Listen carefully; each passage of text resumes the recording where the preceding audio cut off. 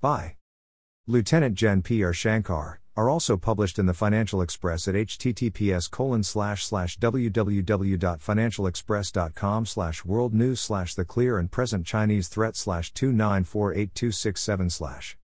Xi Jinping has stressed on intent and military readiness in this context during the 20th Party Congress in October 2022. Chinese stridency has set off a course of reactionary events which have an equal bearing on the Sino-Indian context as much as in the Western Pacific setting.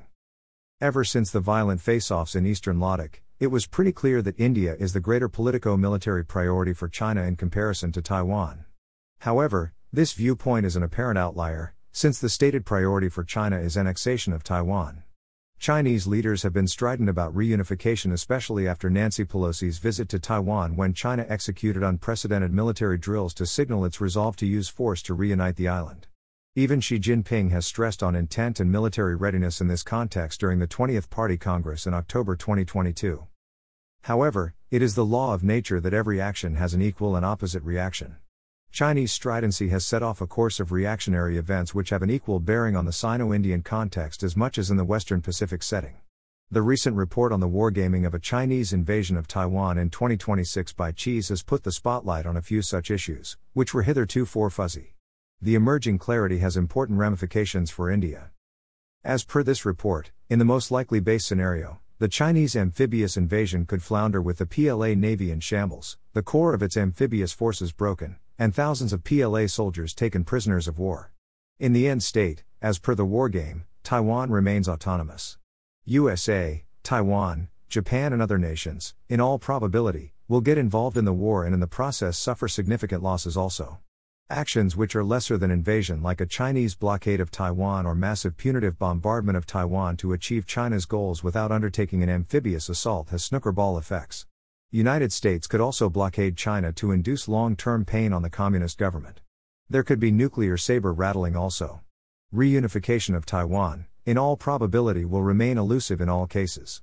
Irrespective of any adopted course of action, failure to occupy Taiwan might spell the end of the road for Xi Jinping and bring down curtains on the Chinese Communist Party rule. The Xi's wargame is only a scenario. There is a situational reality in the Western Pacific. In August, 6 missiles fell near Yonaguni, a Japanese island just 110 kilometers from Taiwan, when PLA conducted military exercises following the Nancy Pelosi's visit to Taiwan.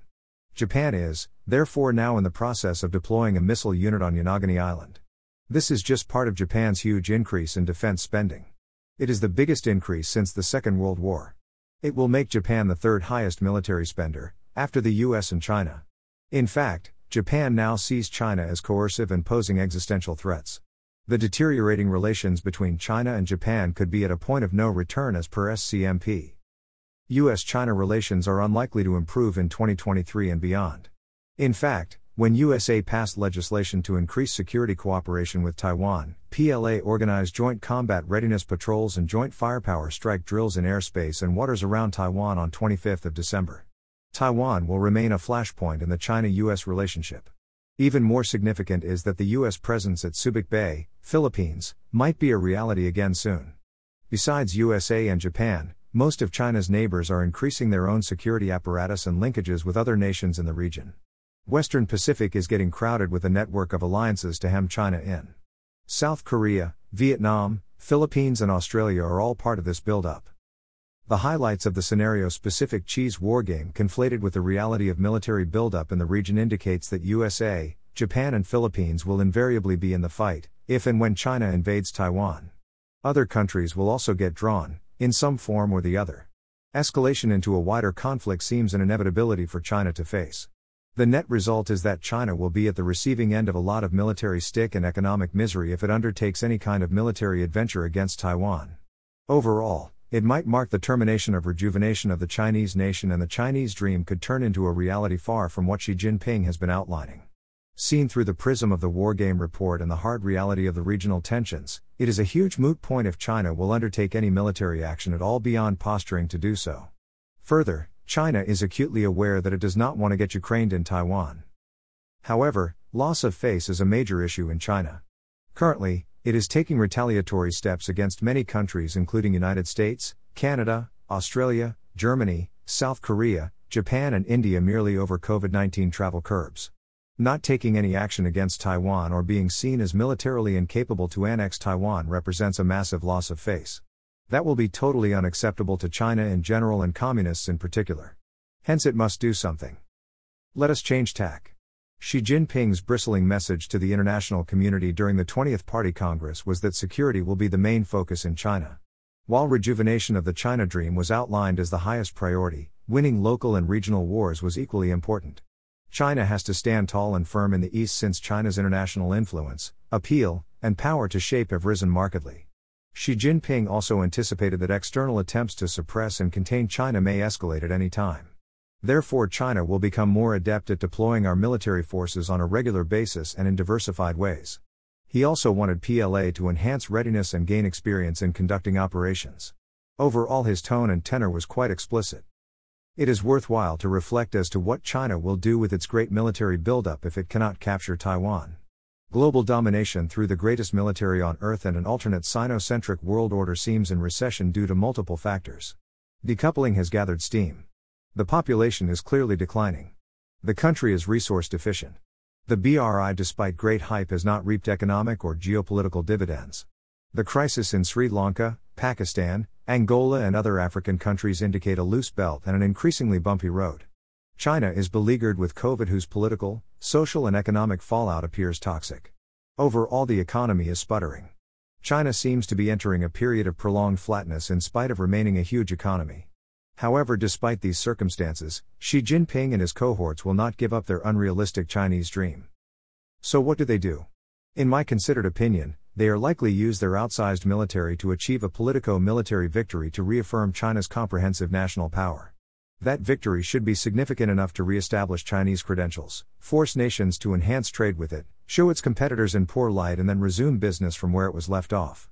In doing so, it will endeavor to keep the Taiwan dream and threat alive through the halo effect of the victory so achieved.